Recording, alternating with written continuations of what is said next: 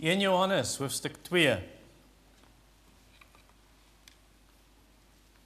Nie Johannes 1 nie. 1 Johannes, agter in jou Bybel. 1 Johannes, hoofstuk 2, vers 12 tot 14. Ek gaan uit die ou vertaling lees en dit gaan op die skerm ook wees. Die skriflesing, as jy dalk nou nie 'n ou vertaling by jou het nie.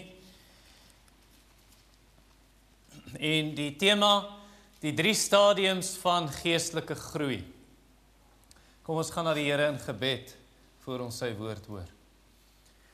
Heilige Vader, ons kom weer voor U in gebed, soos ons hierdie diens begin het, so kom ons voor ons die woord hoor, so kom ons voor ons die nagmaal gebruik, so kom ons wanneer ons hierdie erediens afsluit, konstant en voortdurend en gedurig, wil ons in die troonkamer van die Almagtige wees in gebed, en eintlik, soos Paulus gesê het, bid sonder ophou, dat ons hier wil leef in U teenwoordigheid, voor U aangesig, onder die gesag, en tot verheerliking van U naam. Ek sal in die teenwoordigheid van die Here lewe, of wandel in die land van die lewendes. Aan U is gegee alle mag in hemel en op aarde, Here Jesus. Ons buig ons knie voor U, en wil dan of ons eet en of ons drink, alles doen, tot verheerliking van U naam.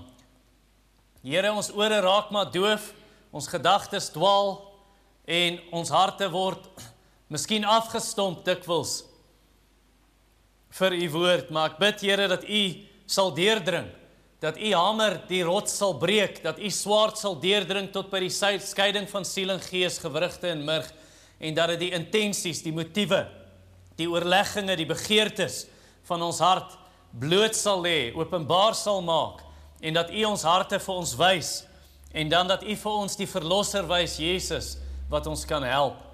En ons vra dat U dit doen in die naam van Jesus, die naam bo elke naam, nou en tot in ewigheid. Amen.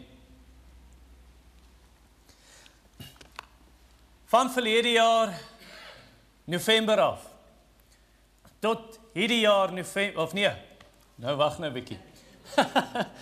Van November 2020 tot November 2021, het Timothy omtrent 10 centimeter gegroei. Julle, die wat in die gemeente is, het gesien, hy was Timmy en toe sy Tim. En hy het letterlik in die wintermaande van 2021, seker vir omtrent 4 maande, dalk 5 of 6 amper, dan sal hy in ons kamer inkom. Ons het so 'n breekie gevat in Maart maand verlede jaar. Ons het nie weggegaan nie, maar net by die huis gewees. Maar dan kom hy in die aand, 10:30 1 aand. Ma, ek's honger. Dan sê sy, gaan eet Weet-Bix. En so het dit gegaan dat vir 'n paar maande, elke maand omtrent, groei hy 1 tot 1,5 centimeter in 'n maand. John Langland het gesê, ons hoor hom seker groei. In die nag as hy slaap. En toe stop dit. Toe is dit nou 'n paar maande, ek dink 3 maande omtrent, wat ons die man gaan mee, dan hy het niks gegroei nie. En nou is hy bang, want hy is nou nog so 2 centimeter korter as ek. En nou is hy bang, hy gaan nou nie verby sy pa gaan nie, maar ek dink hy gaan weer groei. Daar sal weer 'n tyd kom wat hy sê, ma, ek's honger. Geestelik moet dit nie so wees dat ons verwoed groei en dan net stop nie. Eintlik bestaan daar nie iets soos ophou groei in Christendom nie. As jy nie vorentoe gaan nie, gaan jy agteruit. So maak 2022, maak dit 'n jaar van groei. Jonathan Edwards, hy het in die 1700s geleef en hy het 'n klomp voornemens vir hom geskryf. En een van sy voornemens was, resolved to strive to my utmost every week to be brought higher in my Christianity, a higher exercise of grace than I was the week before. Hy wou elke week sien dat hy vooruitgaan in sy verhouding met die Here. Nou as jy die Bybel vat en jy lees jou Bybel gedurig en bidend en gelowig, jy glo en gehoorsaam, dan sal jy groei. Jy sal vooruitgaan. So kom ons kyk na hierdie 3 stadiums van groei in 1 Johannes 2 van vers 12 af. Ek skryf aan julle my kinders, omdat die sondes julle vergewe is, om sy naam ontwil. Ek skryf aan julle vaders, omdat julle hom ken wat van die begin af is.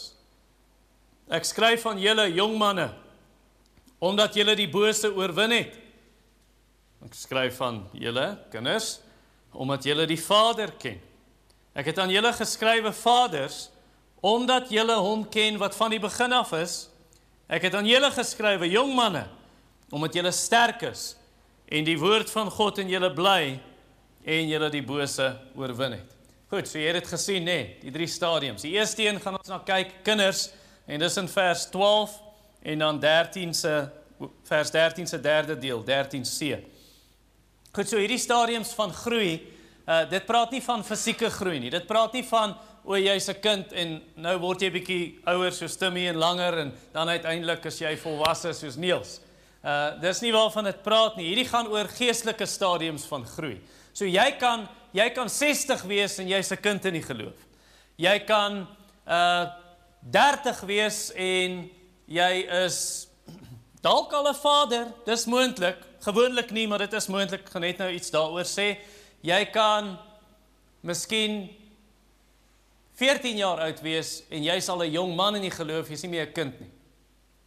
Goed, so kom ons kyk hierna. So die kinders vir wie hy skryf, dit praat net van nuwe bekeerlinge. Hulle het onlangs tot bekering gekom en dis heel waarskynlik in die konteks gaan dit oor mense wat tot bekering gekom het onder Johannes se prediking. So dis in 'n sin sy kinders in die geloof. Soos Paulus skryf byvoorbeeld in die boek Filemon, dan skryf hy van hom, hy sê hy het my kind geword terwyl ek in die tronk is, of hy sê van Timoteus my seun.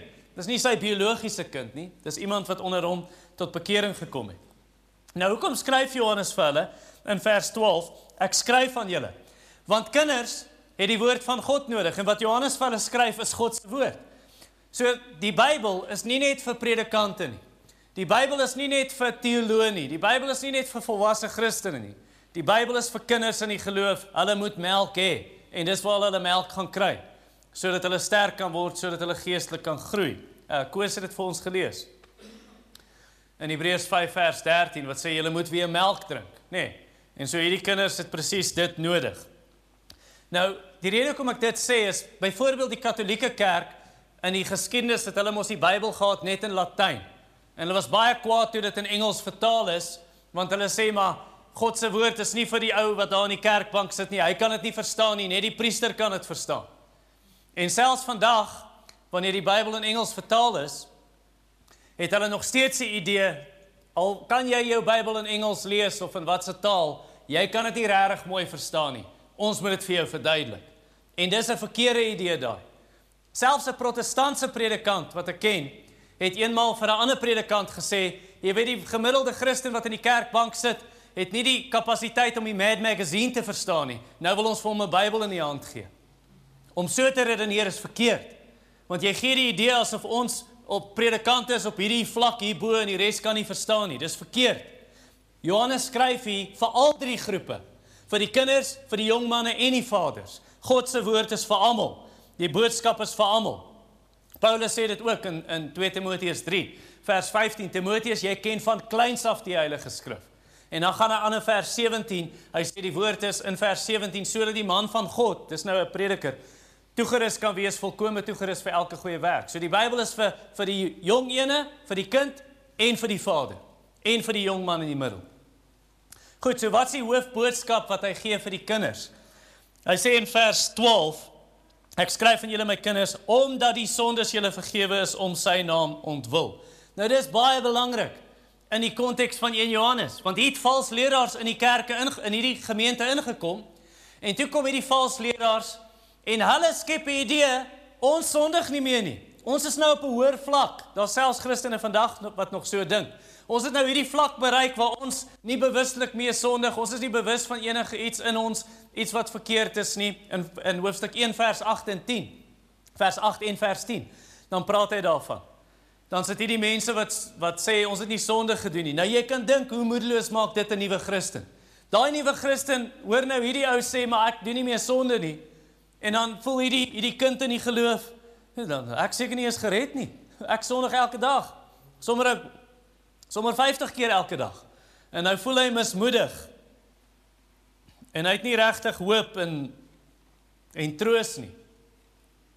En dit sien jy in hoofstuk 3 byvoorbeeld, vers 19 en 20, waar sy hart klaam aan, sy gewete klaam aan, sê, ja, maar kyk hoe sondig jy kan nie 'n Christen wees nie. So dis hoekom Johannes hier sê, daai valsleraars lieg vir jou. Hulle lieg in hoofstuk 1 vers 8. Lees ons die volgende, eintlik van vers 7 af, en sê hy, die bloed van Jesus, sy seun, reinig ons van alle sonde. Vers 8, as ons sê dat ons geen sonde het nie, mislei ons onsself. Jy lieg vir jouself. Die waarheid is nie in ons nie. As ons sondes bely, hy is getrou en regverdig om ons te vergewe en van alle ongeregtigheid te reinig. As ons sê dat ons het nie gesondig nie, dan maak ons hom tot leenaar. God sê jy het gesondig, jy sê jy het nie, jy lieg. Die waarheid is nie in jou nie. So eintlik wat Johannes sê is, moenie vir daai valsleraars luister, wanneer hulle vir jou sê, ja, maar ek is nou op hierdie vlak, jy weet. Hy lieg vir jou. Moenie dat dit jou mismoedig maak nie. En buitendien, as jy gesondig het, hoofstuk 2 vers 1, my kinders, ek skryf die dinge aan julle, dat julle nie moet sondig nie, maar as iemand gesondig het, ons het 'n voorspraak, ons het 'n advokaat, ons het iemand wat ons verdedig by die Vader, Jesus Christus die regverdige. En hy is die versoening vir ons sondes, nie alleen vir ons nie, maar ook vir die van die hele wêreld. So jy kan dink, hoe troos dit hulle? Nee, wanneer hy skryf, ek skryf vir julle hierdie, weet jy hoekom? Ek wil vir jou sê, jou sondes is vergewe. Want die Bybel sê so, as jy op Jesus Christus vertrou en jy is sy kind. Okay, so jy het vergifnis van sonde, jy het 'n skoon rekord, jy het 'n rein hart, die Here het jou kom nuut maak. En dan nog iets wat hy vir hulle sê, vir die kinders, is in vers 13, net die laaste deel van vers 13, ek skryf aan julle kinders, omdat julle die Vader ken. So God het jou aangeneem as sy kind. Hy het jou aangeneem deur Jesus Christus. Hy het sy Heilige Gees vir jou gegee, en die Heilige Gees roep uit binne jou, Abba Vader, hierdie verlange om 'n verhouding te hê met 'n perfekte Vader, 'n Vader wat vir jou omgee, 'n Vader wat vir jou lief is.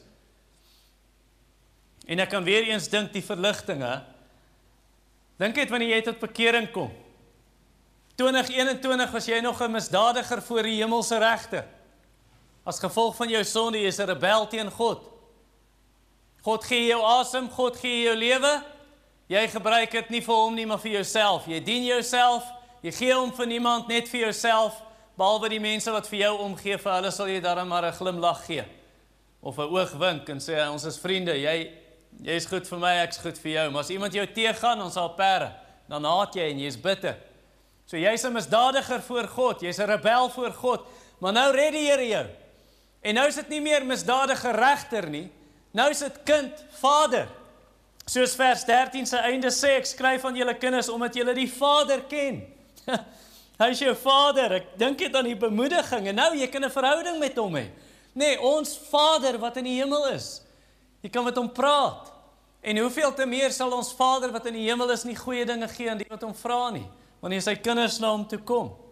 En dan outomaties beteken dit, as God jou Vader is, dan beteken dit Lazelle is jou sussie, en Werner is jou broer, en Tannie Jeanette is jou ouer sussie, nee, vir my nou, nie vir, en oom Ernie en Tannie Babs en so aan. So nou, outomaties, almal wat kinders van hierdie Vader is ook boeties en sissies met mekaar. So jy word deel van God se huisgesin, die kerk. Dis waar jou verhouding met die Here groei. Ek weet jy het 'n persoonlike verhouding met Jesus, maar dis nie 'n privaat verhouding. Dis 'n gesamentlike verhouding. Broers en susters in 'n liggaam. Hier's waar ons saam die woord hoor. Ek weet jy lees dit op jou eie, dit behoort so te wees, maar saam waar ons die nagmaal gebruik en aan Jesus se dood dink vir ons sondes. Saam waar ons in gebed kom, saam waar ons lofgesange tot die Here sing, saam waar ons mekaar sien en waar ons dien. Nie aanlyn nie. Ek het nie 'n probleem as dit aanlyn is as jy nie kan wees nie, en daar's regtig 'n krisis in jou geval, of siekte, of jy weet, iets in daai lyn. Maar as jy kan wees en jy wil nie hier wees nie, dan begin ek vra. Goed, so dit is 'n probleem as jy by die gelowiges kan wees. Nie noodwendig ons gemeente nie. Enige Christelike gemeente waar hulle Jesus liefhet, sonde haat en sy woord verkondig en streef na heiligmaking. Maar as jy kan wees en jy wil nie, want daar's 10 ander opsies, of dit nou is mall of visvang of sport of Dan wonder ek, as jy 'n kind van hierdie vader, want as jy 'n kind is van hierdie vader, wil jy mos wees waar die gesin is, reg? Nommer 2, jong manne. So dit was nou die kinders, jong manne, vers 13b en vers 14b vind ons dit. So toe ek 16 jaar oud was, toe het ek en my vriend nou besluit, kyk, ons is nou sterk, 16-jarige jong manne, ons gaan nou met sy pa, ons gaan teen sy pa stoei. En dan wil jy mos nou handdruk ook, en kyk wie kan die hardste druk, en jy wil mercy speel, so jy weet mos as hulle so maak, en dan kyk jy nou, wie druk eers die ander ou se vingers, en breek sy vingers. En toe ons dit doen met die oom, toe besef ons, okay, ons is jong manne, en ons is sterk, maar ons is nog nie so sterk nie. En ons verstaan toe, jy weet, wat Johannes hier sê, jong manne, hulle is nie meer kinders nie, geestelik, maar hulle is nog nie vaders nie. Hulle is tussenin, hulle is jong leeu's, hulle begin maanhare kry, maar hy het nog nie al sy maanhare nie, so hy moet nog mooi trap. Nou Johannes sê vir hulle in vers 13b, middel van vers 13, ek skryf aan julle jong manne, omdat julle die bose oorwin het. Vers 14, in die middel dieselfde, ek het aan julle geskrywe jong manne, omdat julle sterk is in die woord van God en julle bly, en julle die bose oorwin het. Nou, wanneer hy sê julle die bose oorwin, dit gaan eintlik hier oor valslering in die konteks. Het mos valsleraars ingekom, hoofstuk 4, vers 1 tot 6, hoofstuk 2, vers 18, daar's anti-Christe. En nou sê hy vir hulle, julle het hierdie oorwin, julle val nie vir valslering nie. Julle het vasgestaan teen dit. Nou, ek gaan nou miskien op 1 of 2 van julle se tone trap, maar nou moet jy dit nou maar vat.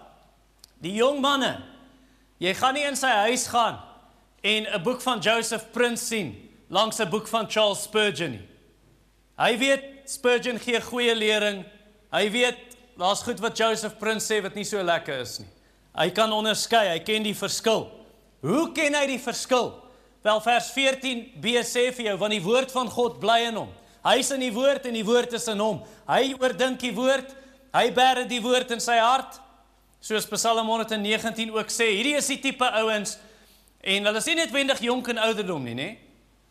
Ek bedoel, hulle is nie netwendig 20 en 30 nie, hulle kan 50 wees en 70 wees ook, of 14 wees. Maar hulle lees verwoed. En wanneer ek sê hulle lees verwoed, bedoel ek nie wat party ouens doen nie. Hulle is so ywerig, al wat hulle doen is hulle lees vals lering op die internet. En want hulle wil almal teespreek en teegaan, so hulle lees net vals lering. Nee, ek praat van hierdie ouens lees die Bybel. Hulle eet die Bybel, hulle slaap die Bybel, hulle drink die Bybel. Dis hulle suurstof. Hulle lees goeie teologie. Hulle memoriseer verse in die Bybel, partykeer selfs hoofstukke, partykeer selfs boeke in die Bybel. Hulle spandeer tyd in gebed, hulle spandeer tyd in vas. Hulle luister na tonne goeie preke, soos ouens soos Piper en Sproul en MacArthur en so aan. En dit lei tot geestelike fiksheid, geestelike krag, geestelike stamina. Vers 14b, hy sê, julle geskrywe jong manne, omdat julle sterk is. Daar is die krag, die woord van God is in julle. En daai jong man, onthou, 'n jong man kan 'n vrou ook wees in hierdie konteks, nee? Daai jong man, as hy 'n bloedneus kry by die duiwel, dan hou hy net aan veg. Hy gaan nie lê nie. En hy hou aan stry. En hy hou aan arbei vir die Here. Hy stry die goeie stryd, hy gee nie op nie. En daai jong man, hy begin 'n doring in die duiwel se vlees word. Nou raak hy 'n probleem vir die duiwel. En die duiwel weet, hy gaan nie hierdie jong ou vang met vals lering maklik nie. Want hierdie ouens is in die woord, jong. En so nou het hy 'n ander taktiek. Nou kom hy na daai jong man toe. En hy sê vir hom, hy sê vir haar, jy ken die Bybel goed, hè? Jy's baie slim, weet jy weet baie meer as die meeste. En nou begin daai jong Christen se kop swel. Maar ek weet, ek het kennis. En hoogmoed kom voor 'n val. En dan val daai jong ou. En die Here laat toe dat die leeu kom. En die leeu skeer daai jong ou, daai jong Christen, en hy breek sy bene. Nee, soos Petrus. Jesus het gesê, Simon, Simon, Satan het begeer om julle te sif soos koring, maar ek het vir jou gebid dat jou geloof nie mag val nie. En wanneer jy jou bekeer het, versterk die broers. Maar Petrus, die leeu gaan jou byt. En die mooi Engelse woord is maul, nee, M-A-U-L. Hy gaan jou bietjie karnuffel. En hy gaan vir jou seermaak. Of Paulus, jy het hierdie visioen gehad van die hemel, jy was daar. En nou is daar 'n boodskapper van Satan wat kom, hy gaan jou bietjie met die vuis slaan, en ek gaan dit toelaat dat jy nederig kan wees. En so die Here leer eintlik vir ons, wanneer dit gebeur, hy leer vir jou, jy is niks. Sonder Jesus is jy niks. Hy leer vir jou die oorwinning lê in Jesus alleen, nie in jouself nie. Hy leer vir jou om nie staat te maak op jou kopkennis nie, op jou teologiese kennis, want jy weet baie van die Bybel nie, maar hy wil hê jy moet staat maak op hom alleen, op Christus alleen. Hy leer jou om te bid, nie net vergeef ons skulde nie, maar lei ons hier die versoeking nie, verlos ons van die bose. Hy leer jou om te bid, want Jesus het mos vir die disippels gesê, bid dat julle waak en bid dat julle nie in versoeking kom nie. Het hulle geluister? O nee, het die leeu hulle getackle, het die leeu hulle gebyt, het hulle bietjie geskeur. So die Here wil jou leer om nie staat te maak op jou eie vermoëns nie, om te dink jy's volleerd. Jy moet nou almal leer, want jy weet nou alles. En dit is nie so nie, ons moet kan leer by ander ook. 1 Timoteus 1:7 praat van vals leraars. Dan sê dit, die Engels sê, with confidence, praat hulle van goed wat hulle niks verstaan nie. Maar man, hy praat, hy lyk of hy alles weet. Ek onthou 2 sulke gevalle waarvan ek weet. Die een geval het die vrou voor die diens, dan stuur sy vir haar predikant 'n WhatsApp. Sy sê, hoorie, kan ek vandag in die diens iets deel? Ek wil graag iets deel. En as hy sê nee, dan kom sy nie kerk toe nie. Maar wat sy gedoen het, is voor die diens begin, dan wil sy amper die ding oorneem. Baie subtiel probeer sy die kansel oorneem, en sy het haarself gesien as die gesalfde van die Here wat gestuur is om, en die gemeentes, sê sy, die gemeentes wil nie aanvaar God se woord nie, want ek moet God se woord vir hulle gee.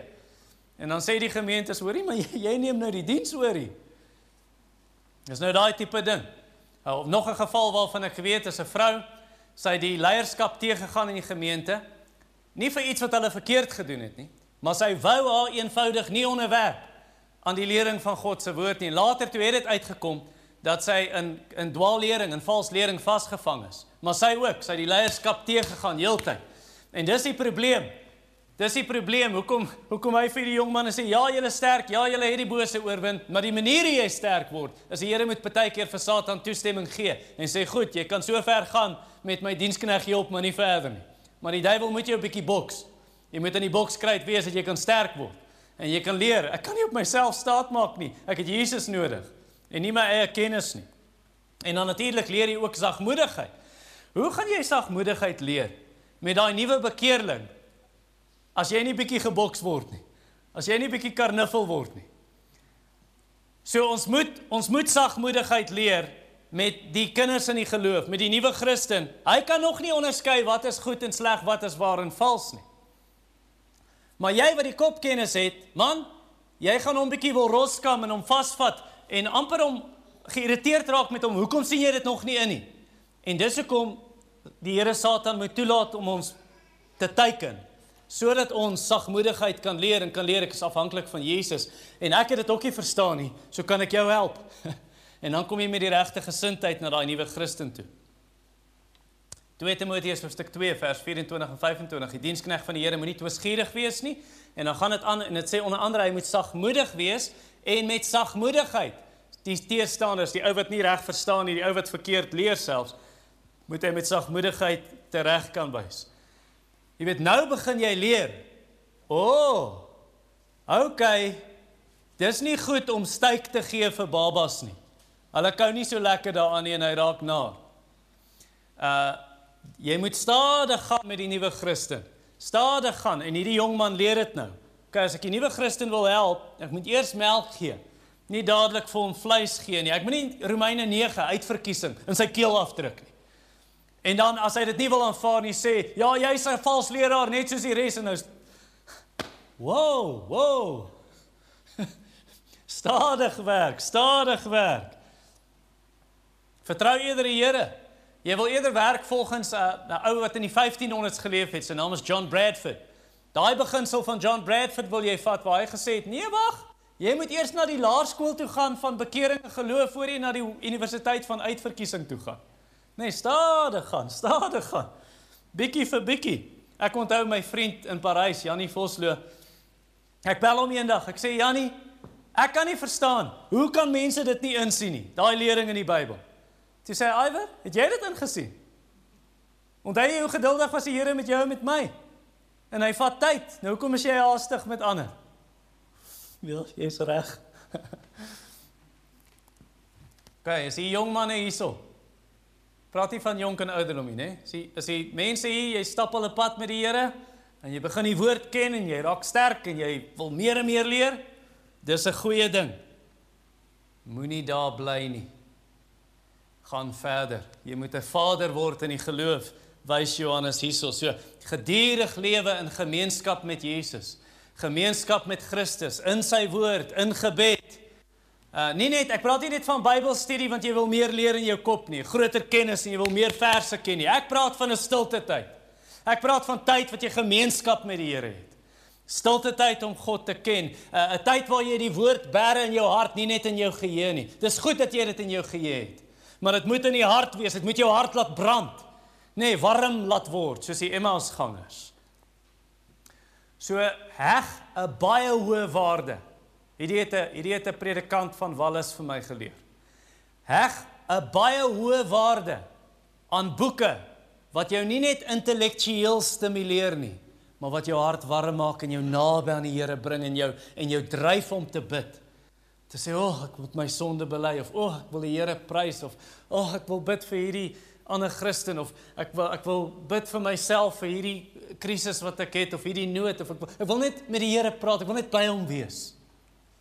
En ek dink daai boeke, hierdie is nou wat vir my aanraak. Dit beteken nie, dit gaan nie self toe noodwendig wees vir jou, maar ek sal vir jou sê, wat se boeke regtig die hart aanraak. Boeke deur Martin Lloyd-Jones. Boeke deur die Puriteine. Die Puriteine is 'n groep predikers van 1560 tot 1660 in Engeland. So dis ouer Engels. Jy kry dit ook dat dit maklik gemaak is in makliker Engels. Jy kan dit kry by Good Neighbors Bookshop in Randburg of by Augustine Bookroom in Pretoria. Jonathan Edwards, dit ook. Jy gaan nie gou deur hom lees soos jy die koerant lees nie. Jy gaan stadig moet lees met 'n pen en 'n notaboek of onderstreep en dink oor wat jy lees. Wanneer ek die Puriteine lees, ek lees so 2 of 3 bladsye 'n dag, buite die ander boeke wat ek lees. Net so bietjie en dan dink ek daaroor, want dit is diep goed. Maar dit raak jou hart, maak regtig jou hart warm in jou verhouding met Jesus Christus. Moderne ouens, Maurice Roberts of Morris Roberts, maar jy spel dit nie Morris nie, jy spel dit Maurice. Maurice Roberts, ook selfde ding. Jy gaan 'n bladsy lees en dan wil jy op jou gesig val voor die Here en bid. Regtig. So kry vir jou daai tipe dinge om te luister. Hoekom ek dit sê is, as God se waarheid, nee, al daai boeke wat jy lees, jy moet dit aan die Bybel meet. Jy wil nie enige ding vir soetkoek opeet nie, maar as God se waarheid nie jou hart roer nie, maar dit stimuleer net jou intellek, jou brein, jou gedagtes, dan is jou geloof nie anders as Christopher Hitchens nie. Christopher Hitchens was 'n ateïs, hy het die Bybel geken. Wat is die verskil dan tussen jou kennis van die Bybel en sy kennis van die Bybel? Verstaan jy? So dit moet die hart aanraak. Dit moet die hart gryp. Kennis blaas op, sê 1 Korintiërs 8, liefde bou op. 1 Korintiërs 13 sê, al het ek al hierdie kennis, maar ek maak dit nie liefde nie, baat dit my niks. So dit moet die hart roer, dit moet die hart warm maak, dat ek streef om Christus te ken. Laastens, nommer 3, vaders. Vers 13a en vers 14a vind ons dit. Nou eintlik wat hier gebeur het is, die valsleraars wat in hierdie kerk ingekom het, as jy nou hoofstuk 2 vers 18 tot 27 lees, dan kan jy aflei, dis wat die valsleraars sê, hier is hoe Johannes hulle weer spreek en weer lê. Die probleem was, hulle het kom sê, ons het hierdie hoër kennis as julle gewone mense. Ons het hierdie kennis, jy kan dit nie eens in die Bybel kry nie. Ons het net hierdie lig binne ons, wat ons so spesiaal maak, en so op 'n hoë vlak stel, julle kan nie by ons uitkom nie. En wat Johannes sê, dis snert, dis onsin daai. Die kennis wat ons het, wanneer 'n vader geestelik groei, Johannes sê, ek skryf aan die vaders. Anders het Johannes gesê, julle is geestelik so hoog, ek hoef nie eers vir julle te skryf nie. Nee, hy skryf hulle, want hulle het ook God se woord nodig. Wanneer ons geestelik groei en ons kom op daai vlak, dan is dit nie, jy los die Bybel nou agter, nou is jy op 'n hoër vlak nie. Nee, jy groei dieper in die Bybel in. Jy myn nog dieper om nog meer skatte te ontdek, goud te ontgin. So jy beweeg van melk na vleis, soos Koos gelees het vir ons in Hebreërs hoofstuk 5. Jy begin 'n liefde ontwikkel vir die Bybel meer en meer, soos Esra of die skrywer van Psalm 119. En nou gaan dit tot 'n punt waar jy besef, dis nie net meer om Bybelkennis te kry nie. Ek wil doen wat die woord sê. Nou almal moet dit doen, kinders, jong manne en vaders, maar die vaders besef dit net meer. Dit gaan oor 'n gehoorsaamheid aan God se woord en jy begin na daai Christen kyk.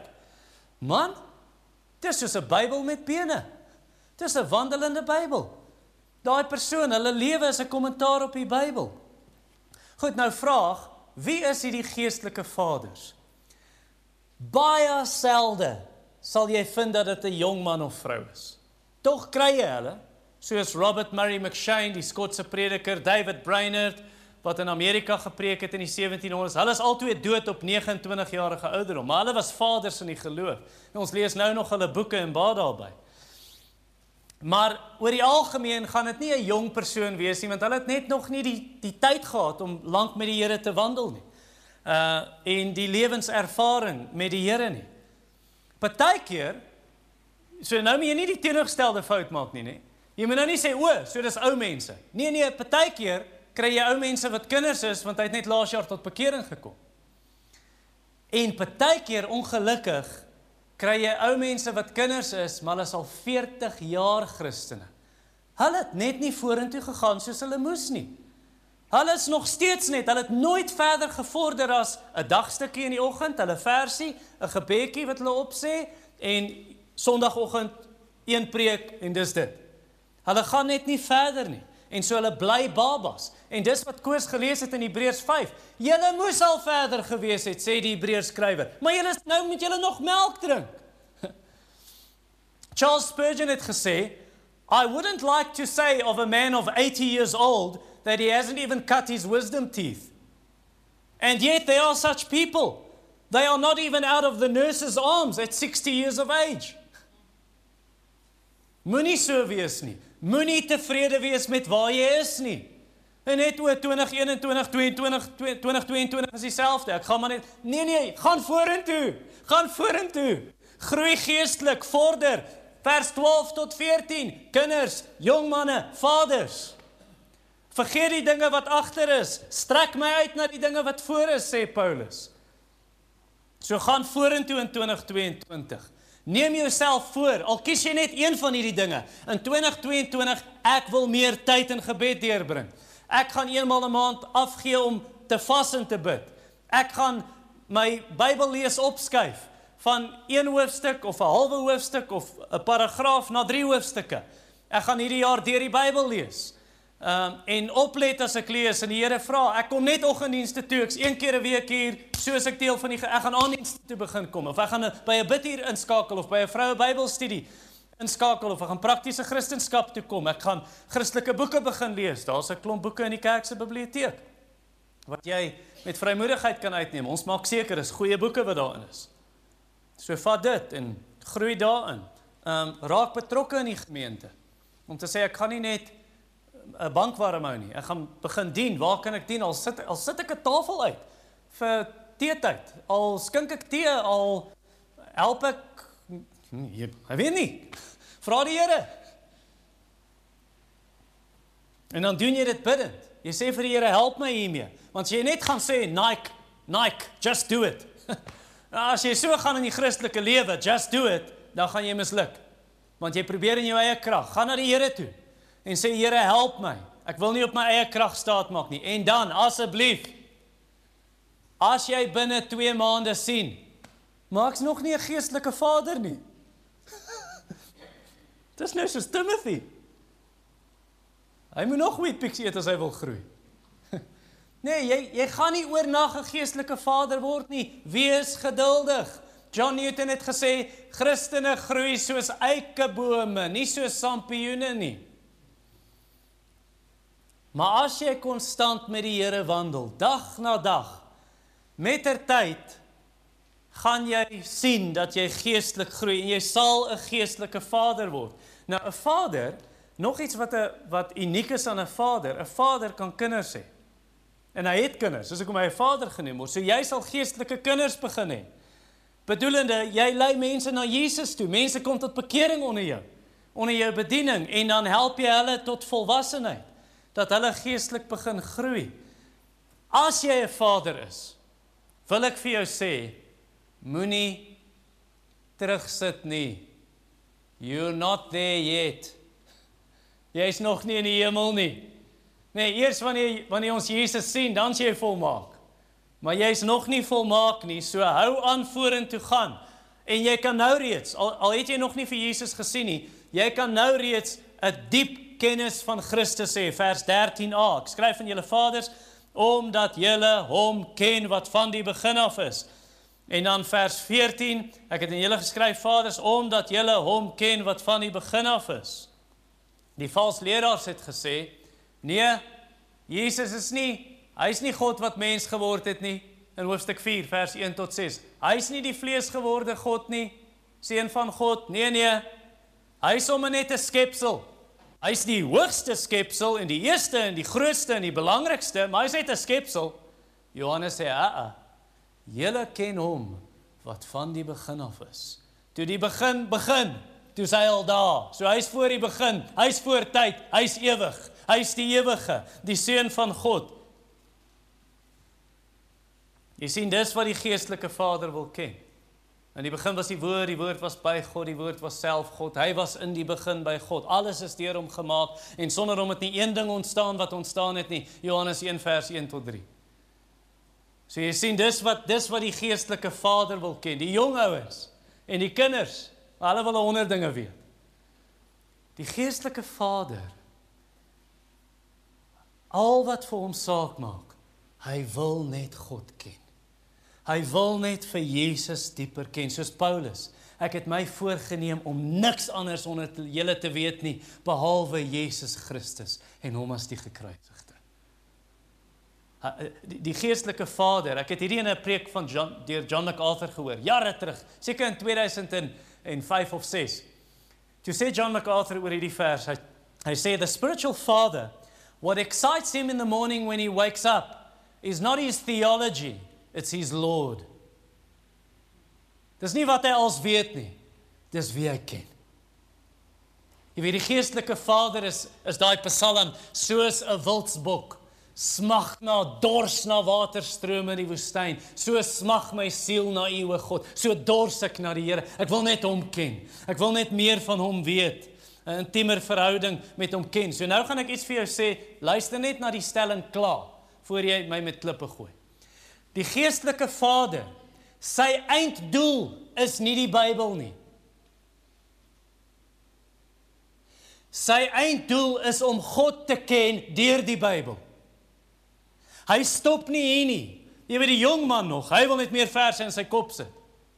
Maar die geestelike vader, hy gaan nie na die Bybel toe om die groen weiding te soek nie. Hy gaan na die Bybel toe om die herder te soek, en die herder lei hom na die groen weiding toe. Sien jy die verskil? Hy soek gemeenskap met sy Here.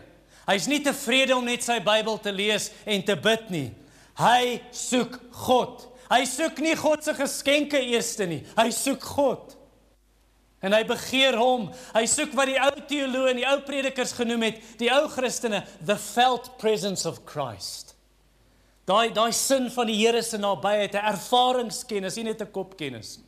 En dis wat hy bedoel in vers 13 en 14, wanneer hy sê, ek het aan julle geskryf, vaders, want julle ken hom wat van die begin af is. Daai woordjie ken in Grieks beteken letterlike ervaringskennis.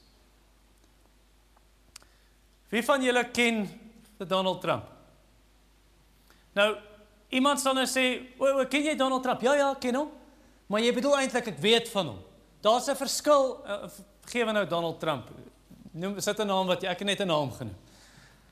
Maar ek praat van 'n ander kennis. Ek praat van jou beste vriend tipe kennis. Ek praat van 'n gesonde huwelik, 'n man en vrou, daai tipe kennis. Dis hoe ons die geestelike vader God wil ken. Die geestelike vader, man, dit pla hom. Hy raak bietjie onrustig. Hy raak bietjie omgekrap en rusteloos as hy nie die Here naby voel nie. Hy soek dit weer, hy soek die Here naby, hy soos die bruid in Hooglied. Nee, wanneer die man, die bruidegom het aan die deur geklop, maar sy het geslaap en toe word sy wakker, toe dink sy, ek het nou klaar in die bed geklim, my nagklere aan en my voete is gewas, nou moet ek weer uitklim. En onthou, sy het nie mooi Van Dijk matte in haar huis nie. So sy, en dan as sy uiteindelik die deur gaan oopmaak, en sy weg, nou is sy rusteloos, waar is sy, en sy gaan soek hom. Dis hoe die geestelike vader is. As hy die Here nie naby voel nie, waar is hy? As die Here stil is, waar is hy? Hoe lank, Here? Wanneer gaan U weer kom na my? Morris Roberts, once a believer has tasted this love of God in his soul, he can never rest content till he has it again and again. Of Stuart Olliott, those who have had life-changing encounters in the secret place, do not stay away from that place for very long. Jy wil teruggaan. Ek wil dit weer hê. So soek die Here. Soek die Here. Gryp hom vas. Bid soos Jakob en sê, ek gaan U nie los totdat U my seën nie, en die Here sal jou seën. Nader tot God en hy sal tot jou nader. Wag op die Here. Die Here sal kom as jy op hom wag. Al vat dit partykeer lank. Moses moes 7 dae wag op die berg voor hy in die wolk ingegaan het daar en die Here se heerlikheid gesien het. Jy weet, ons probleem, en veral in 2022, ons probleem is, ons wil nie wag nie. Want kyk, ons is besige mense. Ons het dinge om te doen. En ons wil nie wag nie. Want daar's Burger King. En as Burger King my nie gou genoeg help nie, dan gaan ek McDonald's doen. As hulle nie help nie, as hulle KFC toe. Want ek kan my keuses, alles wat ek wil hê, kan ek so kry. Ek het nie tyd om te wag nie. En net so dra dit nou oor, ons wil nie op die Here wag nie, en daarom mis ons 'n sin van die Here se nabyheid, van Jesus se nabyheid, en daarom is daar party Christene, hulle word nooit geestelike vaders nie. Hulle het nie tyd om te wag op die Here nie. Nou ek sê nie almal van ons moet dadelik vaders wees nie, dit sal ongesond wees. Jy moet al 3 groepe hê, kinders, jong manne, vaders.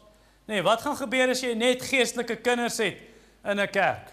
En dan het jy 'n crash. Ja, dis nie 'n huisgesin nie. Ons kort al 3 groepe. Jy het kinders nodig in 'n geestelike huisgesin. Man, het jy al gesien nuwe bekeerlinge? Hulle is opgewonde. Ek onthou Tannie Jackie en ek onthou vir Rian Jacobs. Daai bidure, was dit 2019 Tannie? Man, as hulle bid, dan is jou hart sommer so opgewonde en so warm. Nuwe bekeerlinge, hulle het hierdie ywer in hulle. En hulle wil hê almal moet tot bekering kom. En almal moet van Jesus hoor, want hulle sondes is vergewe, almal moet hierdie nuus weet. Dis aansteeklik, is 'n goeie ding. Dis baie mooi, sê John Newton, en is 'n baie goeie ding as 'n boom vrugte dra. Maar man, dis daarom maar mooi as 'n boom vol bloeisels is ook, nee. Dis die nuwe bekeerling. En dan jong manne, ons het hulle nodig, hoekom? Daai jong manne se ywer, die jong manne se energie, die dryf wat die jong manne het, die vermoë om hard te werk vir die Here. Maar dan het ons ook vaders nodig, om bietjie daai jong manne in check te hou. Nee, in toom te hou, dat hulle ywer nie verkeerd is, soos 'n hond aan 'n leiband. Hy wil net hardloop. Wow. Jy kan nie nou net hardloop, want hy weet, daai hond vol ywer, hy gaan daai tannie omspring. So ons moet hom bietjie terughou. Bietjie hulle temper, want anderster doen hulle ywer meer skade as goed, en ek weet nie eers hoe om dit mooi te sê nie, maar ek sien dit in myself, en die mense wat lank in hierdie gemeente is, sal dit weet, dat ek dink, en ek sê, I'm not there yet, maar ek weet toe ek jonger was, daai ywer het partykeer meer skade gedoen as goed. So dis nodig om die vaders te hê, om jou bietjie in toom te hou, terug te hou, en ons kort die vaders om die gemeente te beskerm teen wolwe, en ons kort die vaders dat daai kinders en daai jong manne iemand het na wie hulle kan gaan wanneer hulle voel hulle wil nou net die handdoek ingooi, hulle wil nou net opgee, wanneer hulle begin twyfel en moed verloor. Ek onthou dit, ek sluit hiermee af. Ek onthou dit met Tannie Trisha de Villiers en met oom Andries Rousseau, wat nou albei in die hemel is. Maar ek onthou gesprekke wat ek met hulle gehad het, wanneer ek so gevoel het, ek wil nou net die handdoek ingooi en ek's moedeloos.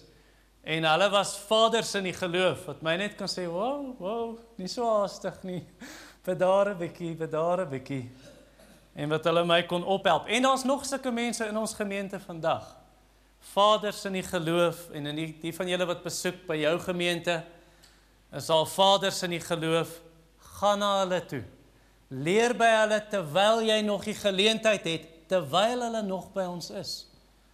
Nee, want eendag sal hulle nie meer hier nie. So gebruik die kans terwyl jy dit het, en dan kyk jy na hulle voorbeeld, hoe hulle Jesus volg, dan volg jy hulle geloof na, soos hulle Christus volg. Kom ons bid saam. Hemelse Vader, ons prys U vir U wysheid in 'n gemeente, dat dit nie net een groep is nie, nie net 'n klomp kinders, babas, nuwe bekeerlinge nie, of net 'n klomp jong manne, wat met vuur en met ywer arbei en stryd teen vals lering en die Bybel wil leer ken en eintlik partykeer nie weet dat hulle ywer ook skade kan doen nie. En dan vaders wat U gegee het in die gemeente, ons prys U daarvoor met wysheid, maar partymal is dit ook vir hulle goed om aangespoor te word deur die kinders, die aansteeklike opgewondenheid, of die jong manne se ywer. En ons bid, Here, dat U elke een in die gemeente help om op te beweeg, verder te beweeg na die volgende vlak, selfs die vaders.